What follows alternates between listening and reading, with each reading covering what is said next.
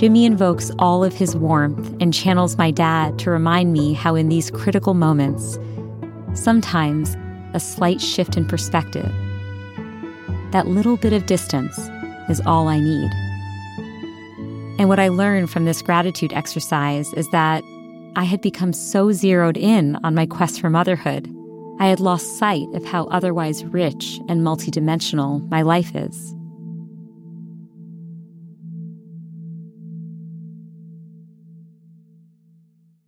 Maya Shankar is a cognitive scientist and host of the podcast A Slight Change of Plans, selected as the best show of the year by Apple in 2021. As a girl, she struggles with taking things too seriously. Herself, the sufferings of others, and the hypothetical misfortunes she imagines for the future. She turns to her father for perspective, and he takes her on a memorable walk, one that helps her understand her place in the universe. Spoiler alert, it's not at the center of it. When her adult life brings a new and unexpected kind of sorrow, she turns to these lessons from her father again, to find a balance between the seriousness that comes with loving life and the wise perspective of knowing we're all just passing through.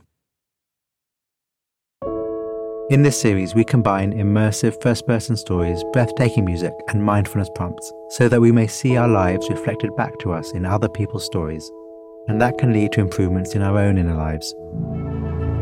From Wait What? This is Meditative Story. I'm Rohan, and I'll be your guide.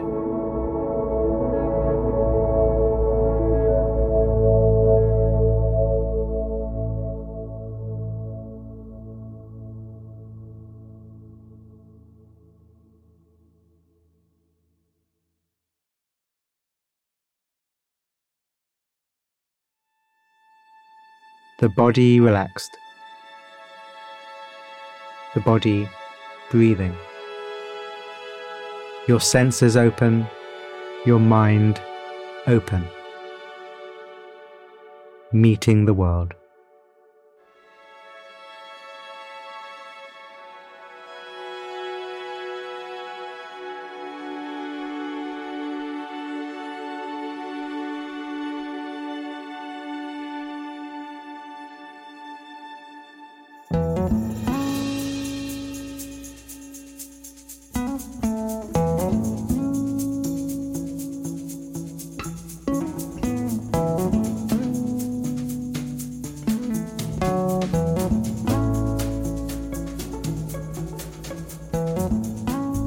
The apartment in Chennai, India is simple and Spartan, but full of warmth.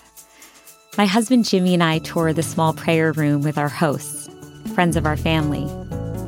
It showcases dozens of glinting metal bowls and statues and paintings of Hindu gods and goddesses in shades of pink, blue, and gold. We settle into the sitting room, the heart of the house. It's full of chatter and laughter. I'm so excited to be showing my relatives off to Jimmy. Last Thanksgiving, we visited his ancestral homeland, China. And this year, it's my turn. My aunt and uncle chuckle with their playful banter as our hosts serve us snacks. Chai served in stainless steel cups and an assortment of dried fruits, nuts, and fried snacks.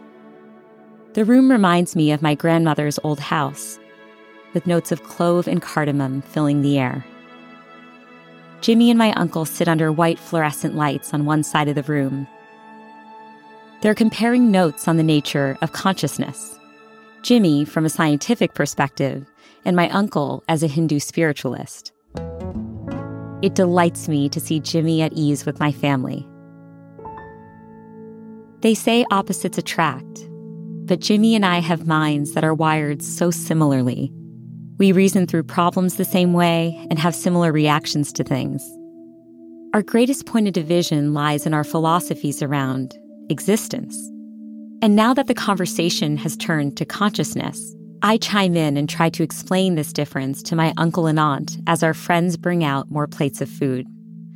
Jimmy is in awe of the fact we humans have consciousness at all, I say. And when he recognizes just how small the chances were that his consciousness came into existence, He is overwhelmed with gratitude. Jimmy is just so happy to be here, feeling and thinking things. And the prospect of losing that terrifies him. If he could transfer his consciousness into a machine to ensure that he could continue to feel and think indefinitely, Jimmy would do it in a heartbeat.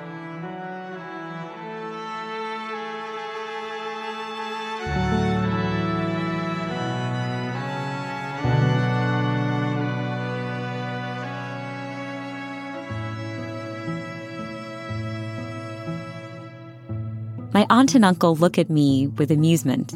But for me, I continue, my attitude towards existence is completely different. We all inevitably encounter suffering in our lives, and I find this fact distressing. If you were to tell me that you could reverse the clock and never bring me into existence, I think I would be completely fine with that. Non-existence does not scare me. Suffering does. I shrug. Jimmy has always thought I'm a bit odd for having this view.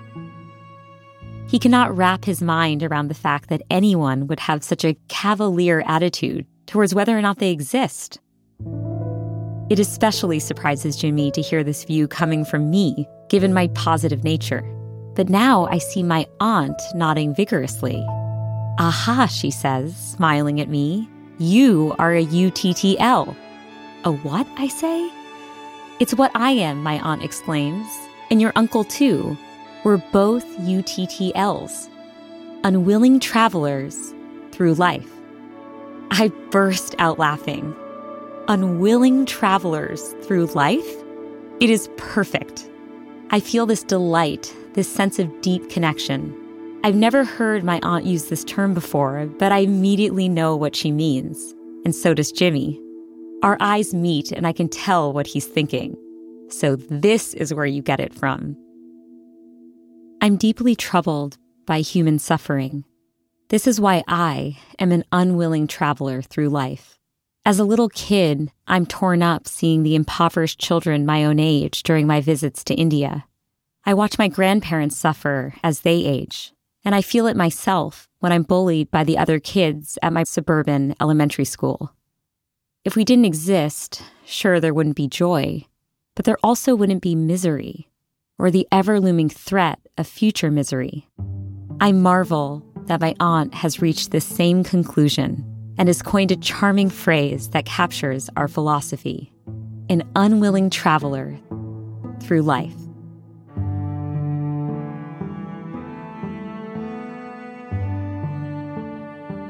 I beam at my aunt, my uncle, and at Jimmy. I'm not alone on this odd desert island. It has other inhabitants.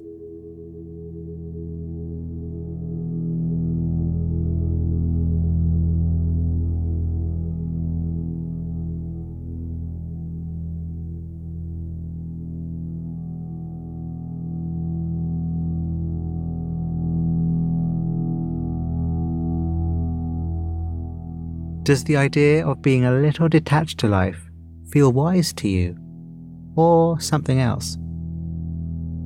Let's take a breath to reflect on the word detachment, and how it doesn't have to also mean disconnected. What might connected detachment be like?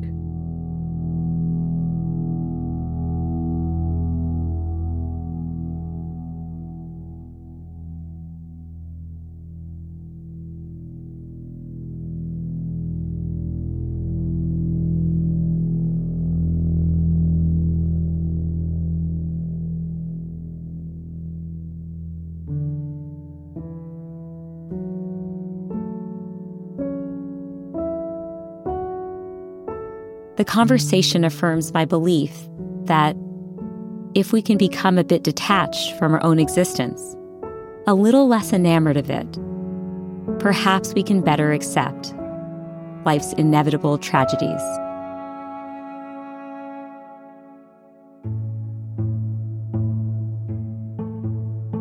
I grow up in Cheshire, Connecticut. Our home is a bit of a stretch financially for my family of 6, all living on my dad's salary as an assistant professor of physics. One afternoon when I'm in 3rd grade, I sit with my dad in our family room. We're surrounded by light blue wallpaper and beautiful Indian artwork my mom painted as a young girl. A Persian rug covers the floor. We sit on our crinkled leather sofa. I tell my dad about our latest assignment at school, where we have to dive deep into a topic. I've chosen DNA, and since my father's a scientist, I imagine that he's going to love that I've chosen something science-y. So I share it with him, and then as an afterthought, I casually mention that my friend Marie's project is about savants, people with extraordinary mental gifts and talents. My dad pauses for a moment and then remarks, "Savants, now that's a fascinating topic." My nerdy competitive streak swings into full gear. I shoot back. Whoa. What do you mean that's fascinating? DNA is the most fascinating topic. My father hears my reaction and leans forward. "Hey, Maya," he says a bit sternly. "Quick geography lesson.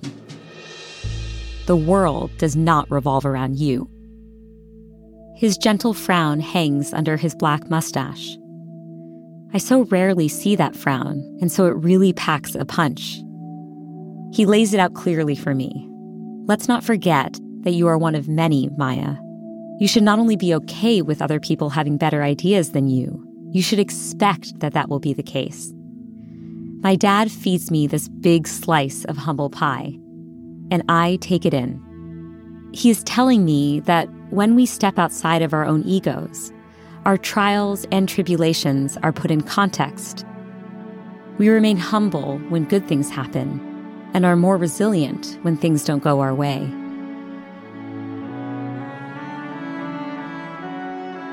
My dad's philosophy helps me weather some difficult times. Growing up, I love playing the violin, and it becomes the centerpiece of my childhood. At age 9, I'm accepted at the Juilliard School of Music's pre-college program. And as a teenager, Itzhak Perlman invites me to be his private violin student. But at 15, I suffer an acute hand injury that ends my career overnight. I'm heartbroken. By the time I get to college, I've started to accept this loss. My dad, who teaches here at Yale, is never far. Sophomore year, I live in a dorm on College Street, and if you keep walking up that street, you'll eventually get to Science Hill, where his office is. Sometimes we meet halfway to walk around the leafy streets of New Haven, or to have lunch at Naples, our favorite pizzeria.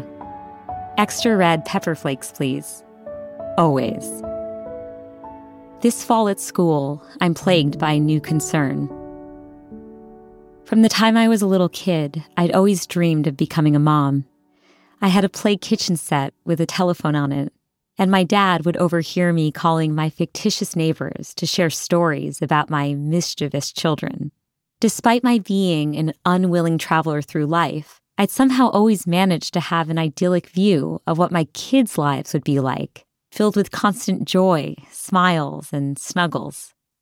This fall, that image, which had slowly been forming cracks, is now fully punctured. I've been reading about a series of violent attacks against transgender and gay teenagers. Now, the realization is crashing down on me that my kids could suffer terribly in this world. And my imagination starts to run wild with the countless ways they could feel pain.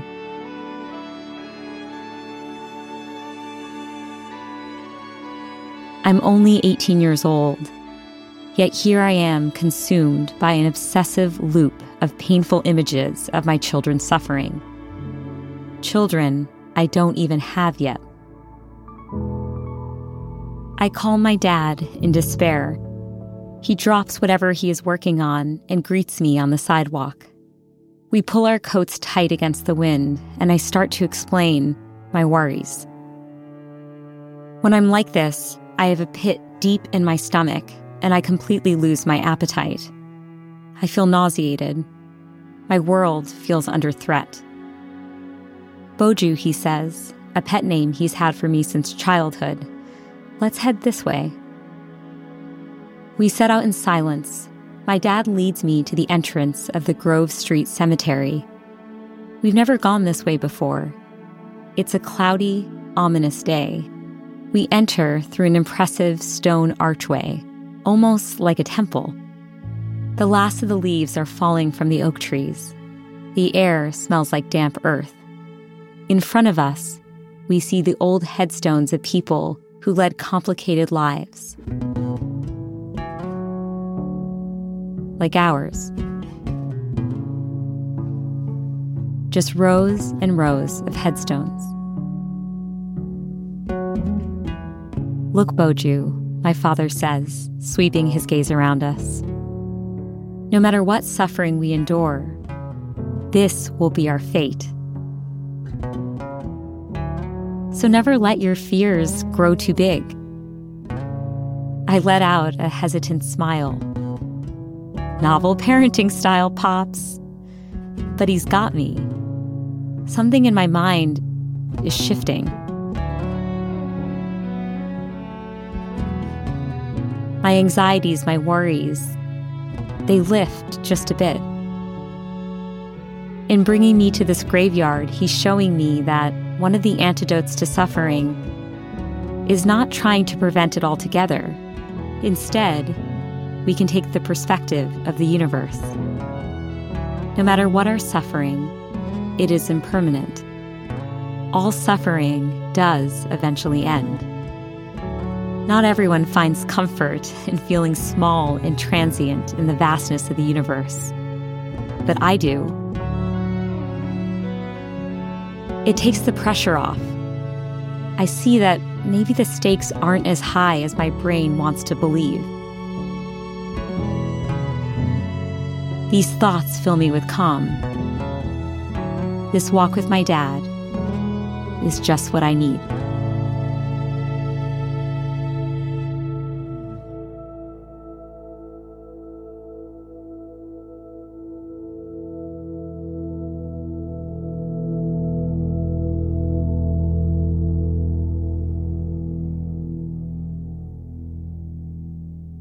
Does this work for you?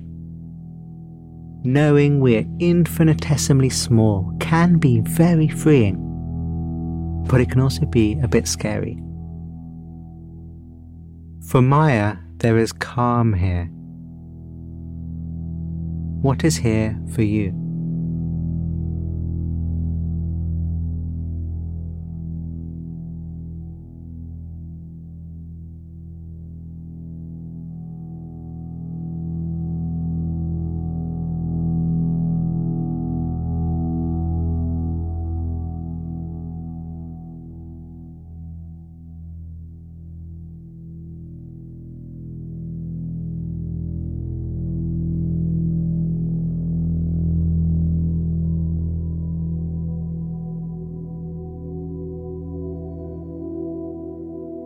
By the time Jimmy and I are married, he knows me so well.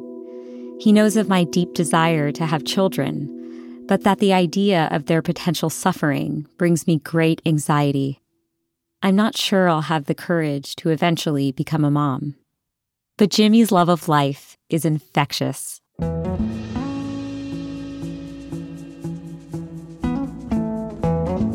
He's not immobilized like I am by the idea that our children might suffer. I think, why create another unwilling traveler through life?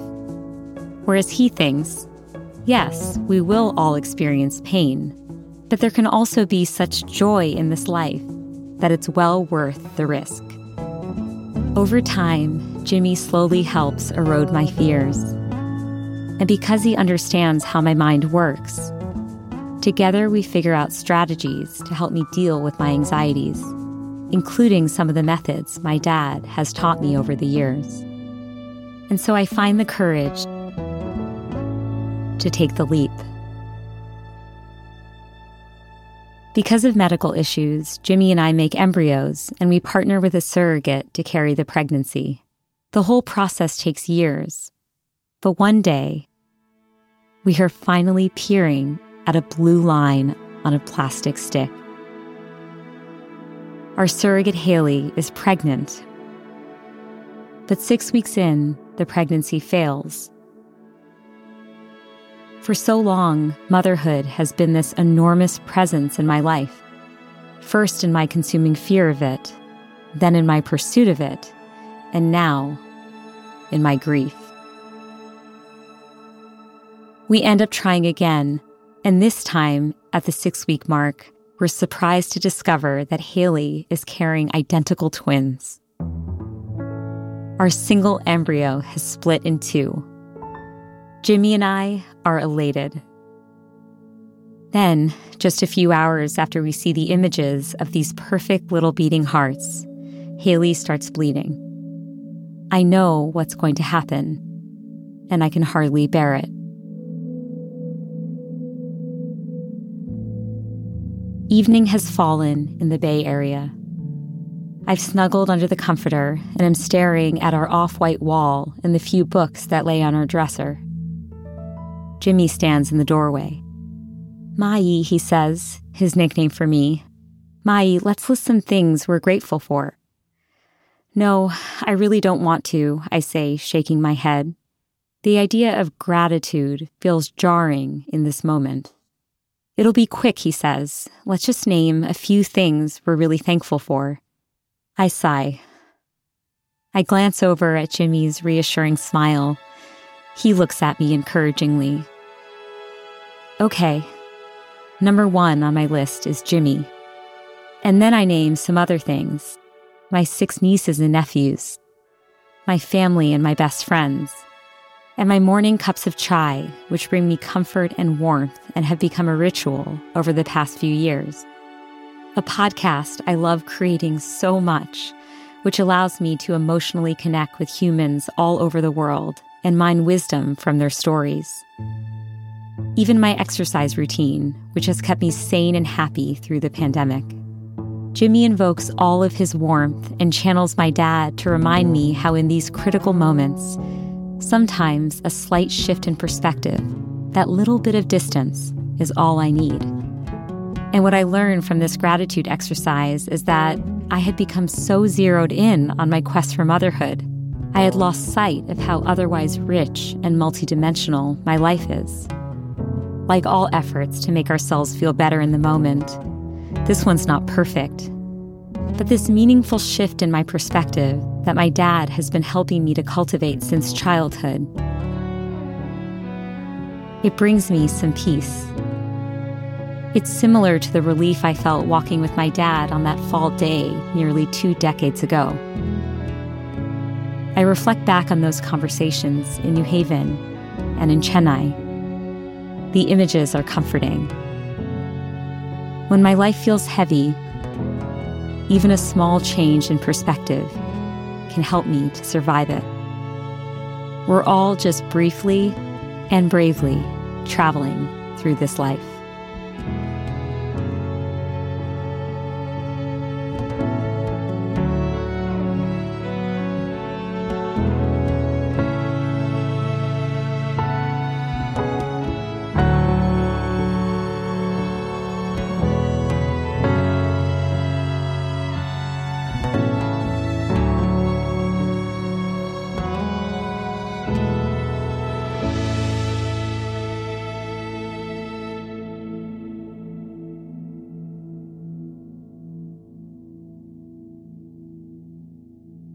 Thank you, Maya.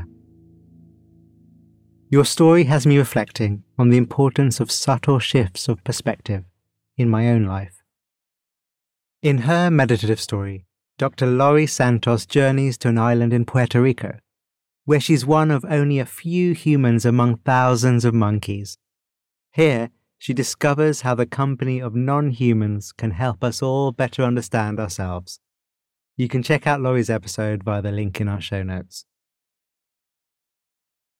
There are so many elements of Maya's story that I could use as the runway for our meditation together. So I'm going to be greedy and pick 3. And we'll start by lightening our footprint.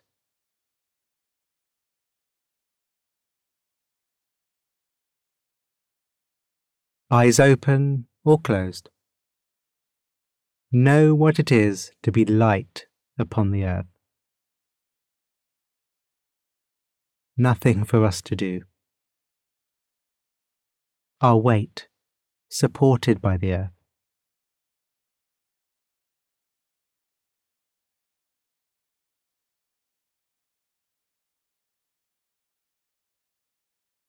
The movements of our mind, the sensations of our bodies. Fluid, changing, light weight.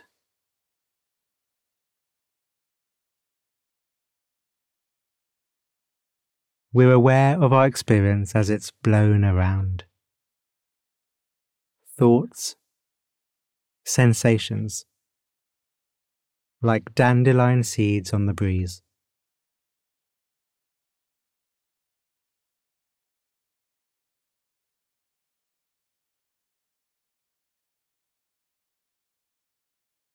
Maya's story is also about suffering.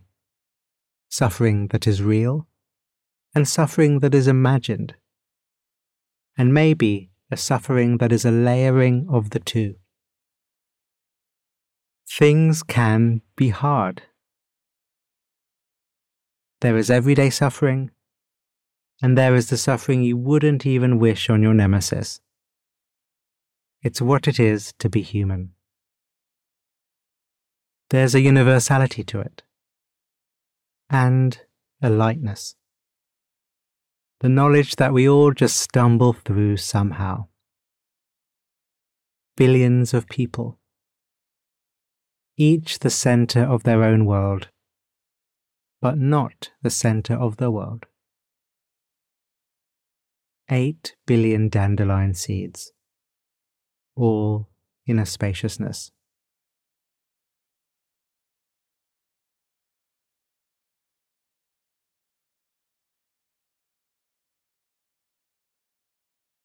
It's almost dandelion season here in Glasgow, Scotland, so we've seen the first here and there on our walks.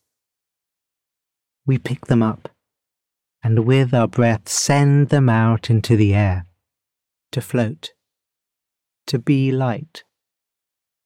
Each one a wish.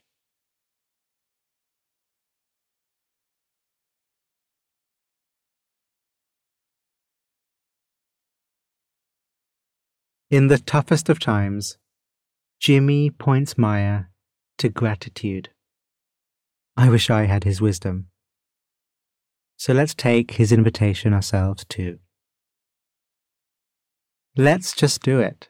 Let's just name a few things we're really grateful for. I'll start. The long summer days. Disney Plus. Good running trainers. My wife putting up with my cooking. Okay, your turn now.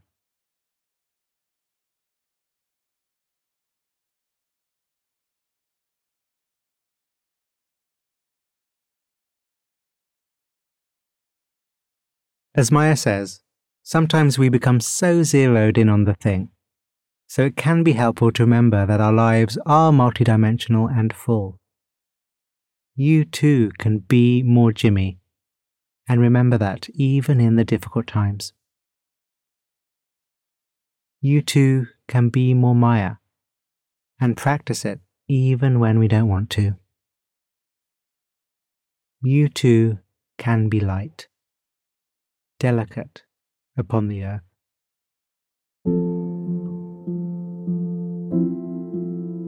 Thank you, Maya, and thank you.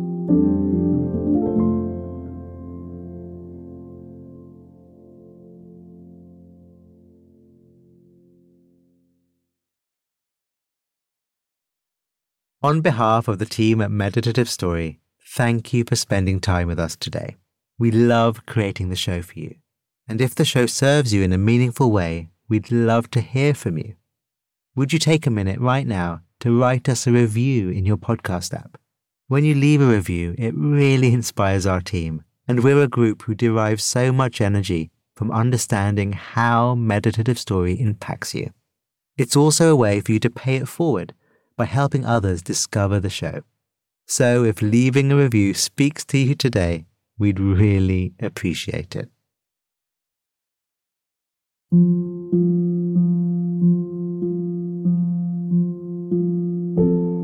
Meditative Story is a Wait What original. Our executive producers are Darren Triff, June Cohen, and Rebecca Grierson. Jay Punjabi is our supervising producer. The series is produced by Dorothy Abrams.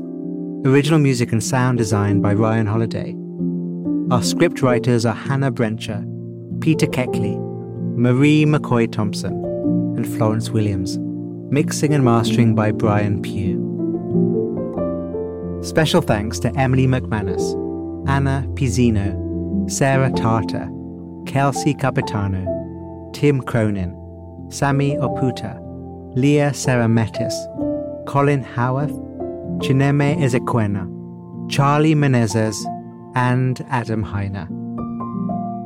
And I'm Rohan Gunatilaka, creator of the Buddhify meditation app and your host. Visit meditativestory.com to find the transcript for this episode.